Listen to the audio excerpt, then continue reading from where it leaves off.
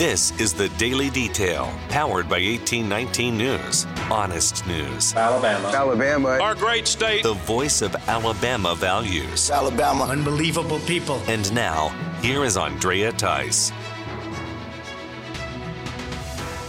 The Alabama Forestry Commission is revealing there's been an increase in wildfires in the past week. The commission has seen 250 fires that span 9,700 acres throughout the state. The commission believes that almost all of those wildfires were man-made due to someone burning something under less favorable environmental conditions. Humidity is much lower and winds are much higher than what is normally the case this time of year in Alabama.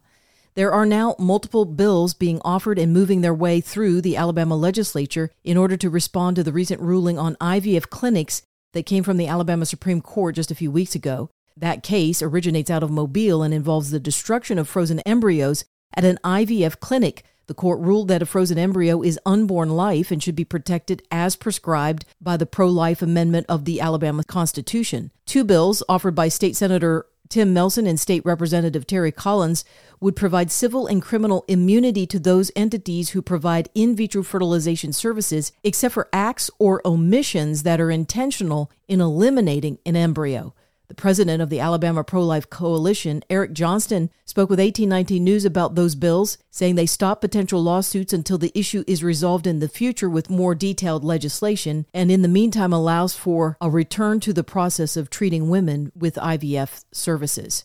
U.S. Senator Tommy Tuberville believes that the current controversy regarding the IVF clinics here in Alabama will be resolved soon. Tuberville says that no one wants to or is going to ban the process of IVF services here in Alabama, and he also pointed out that there are still 5 IVF clinics providing services and not closing down here in Alabama. A bill has passed the Alabama House that was written in response to the faked kidnapping claims of Carlee Russell of Hoover back in the summer of 2023. HB 82 increases the charges and penalties for falsely reporting a crime to police that claims a person or the public in general is in imminent danger. The bill increases the penalties from a misdemeanor to a felony, which includes jail time and paying restitution. That bill passed unanimously with a 103-0 vote. Carlee Russell made national headline news when she left her car alongside Highway 459 after first calling 911 about a toddler running by the road. Russell then disappeared for several days, sparking a massive search. She then turned up days later only to admit to orchestrating a hoax. A bill that is designed to provide a $30 million loan to Birmingham Southern College has passed the Senate Education Budget Committee. This bill was offered by State Senator Jabbo Wagner. It comes after last year's legislation to help the school never actually materialized due to Alabama State Treasurer Young Boozer rejecting the school's loan application after the whole program was created. This bill puts the decision to approve a loan out of the state treasurer's hands, and instead it would be done by the executive director of the Alabama Commission in Higher Education. The Family Dollar Store parent company has agreed to a settlement of $41 million for housing items in unsanitary conditions that were infested by rodents. The facility in question was in Arkansas, and it shipped various food, drugs, and cosmetics to Dollar Tree stores throughout Alabama, Mississippi, Tennessee, and Louisiana. Federal prosecutors say that consumers should expect food and drugs to be clean and uncontaminated when they're put on the shelves from those storage units. The settlement comes after 14 consumer class action lawsuits were filed against that company. And a prayer vigil was held in Hartselle after the tragic death of a 4-year-old boy this past Monday. The boy, Bo Clark, died after being attacked by a dog. Hundreds came out to the J.P. Cain Stadium to pray for the Clark family. WHNT News is reporting that the Danville High School baseball team will also be wearing stickers on their helmets for the rest of this season in memory of that little boy. For more in-depth stories affecting the state of Alabama, go to 1819news.com. In national news, the U.S. Supreme Court has set a schedule to hear oral arguments on the immunity case from Donald Trump. The court has set that hearing for April 22nd. This means that the prosecution coming from Special Counsel Jack Smith against Donald Trump regarding the 2020 election will now be put on hold until the Supreme Court has those hearings and then issues a ruling. If the ruling is in favor of Trump, the whole case will likely be thrown out. If the Supreme Court rules there is no immunity or a limited form of immunity for Trump while he was president, then the trial could resume and be underway later this year.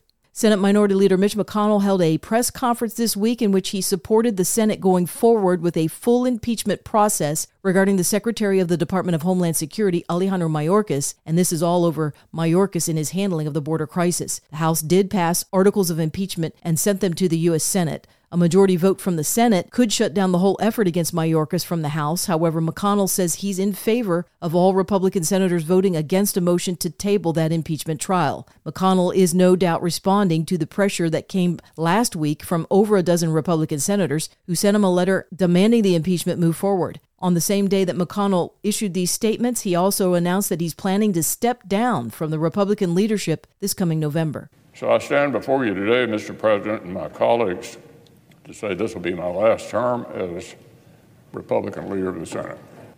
I'm not going anywhere anytime soon. However, I'll complete my job my colleagues have given me until we select a new leader in November and they take the helm next January. McConnell turned 82 years old just a few weeks ago. Republican senators are also weighing in on the Russia-Ukraine conflict. Florida Senator Marco Rubio is leading the way in stating that the conflict will not have a victory and that a negotiated settlement is the only way to end it. Senators Mike Braun of Indiana and J.D. Vance of Ohio are also agreeing that this war is unlikely to be won by Ukraine against Russia and that negotiating an end is the best path forward. Over in the House, Speaker Mike Johnson continues to resist any more U.S. financial aid from being approved and sent to Ukraine. Another primary was held this past Tuesday, and Donald Trump blew past Nikki Haley, gaining over 756,000 votes in that state to be the Republican presidential candidate. That amount is more than what the Democratic candidates received in Tuesday's primary combined. In the Democratic Party, there were 100,000 voters who decided not to go with the incumbent, Joe Biden. Instead, they preferred to check off the uncommitted box on their ballots. This took 16% away from the votes that were presumed to be going to Biden. Dean Phillips also took a few percentage points from Biden's total. Overall, Biden, as an incumbent, only received 81% of the Democratic votes in that primary.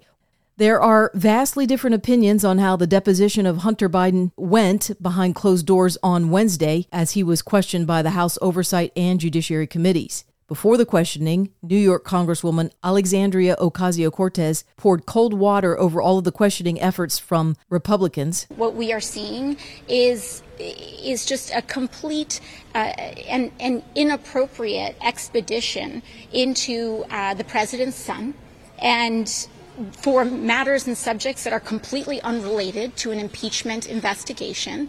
And I think it is extremely disturbing to see the lack of professionalism, the lack of grounding, and the abuse of public resources and abuse of public power in order to pursue something that truly, whose point at this juncture is very unclear.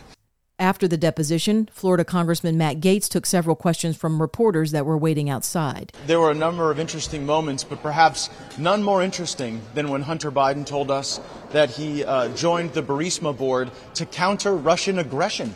I hadn't heard that one before. That thank goodness we had Hunter Biden on the Burisma board because that was central to his strategy to stand up to Vladimir Putin. Has he taken the fifth at all? No, he's been responsive to questions. Has he told you exactly what value he brought to any of these wars, any of these companies yet? Have you guys asked him that? Yeah, we've asked those questions, and there is an illusory value. It is a mirage to believe that Hunter Biden was engaged in international business.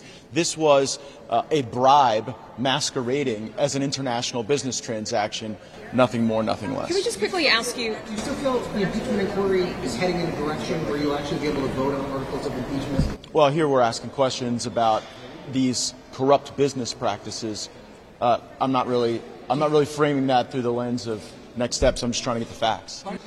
I believe that you can actually bribe someone by paying their family members. Like, I don't get this construct that unless Joe Biden himself received cash, that he somehow wasn't involved in the bribery operation. Joe Biden was doing the bidding of Burisma. He was doing the bidding of Chinese communists, and his family was getting enriched as a consequence. To me, that's a pretty strong case for bribery.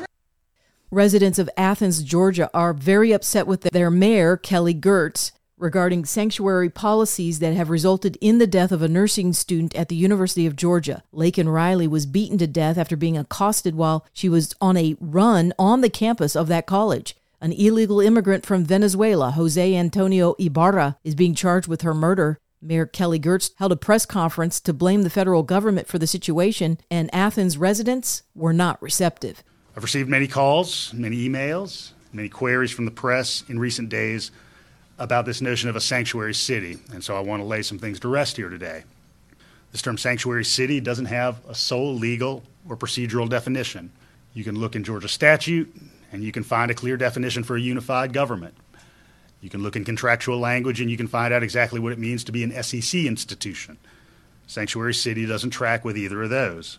And so that term means different things to different people depending on the context of the discussion. We know what it means. Many of the elements. Liar. Many of the elements. Liar. Liar. Liar. We're here to listen. Liar. You're a liar. We're here to listen. Liar. There'll be time for questions. You are guilty and got blood on your hands for this murder, sir. You need to resign. Resign now. No way. Resign. On Friday, a final hearing will be held in the Fulton County Superior Court over a motion to disqualify Fulton County District Attorney Fani Willis and her special prosecutor Nathan Wade. The disqualification is in regards to the two of them taking any further action on the case against Donald Trump due to allegations that Willis and Wade were romantically involved when she hired him to be part of the case. This creates a conflict of interest since the taxpayer money being used to pay Wade's salary was also benefiting Willis since she went on multiple luxury trips with him as a romantic interest. The judge will hear arguments from both sides before he issues a ruling sometime next week. You're listening to The Daily Detail from 1819 News. If you are enjoying The Daily Detail and want to make sure that these reports come up easily on your smartphone, then be sure to hit the subscribe or follow button on whatever podcasting app you are using. It's usually on the main page of The Daily Detail. That could be on Spotify, Apple Podcasts, Podbeam, or some other app. And also be sure to visit 1819 News for more reliable, up-to-date information on what's going on around here in Alabama. You can also join 1819 News by becoming a member, which will get you exclusive content as well as 1819 merchandise.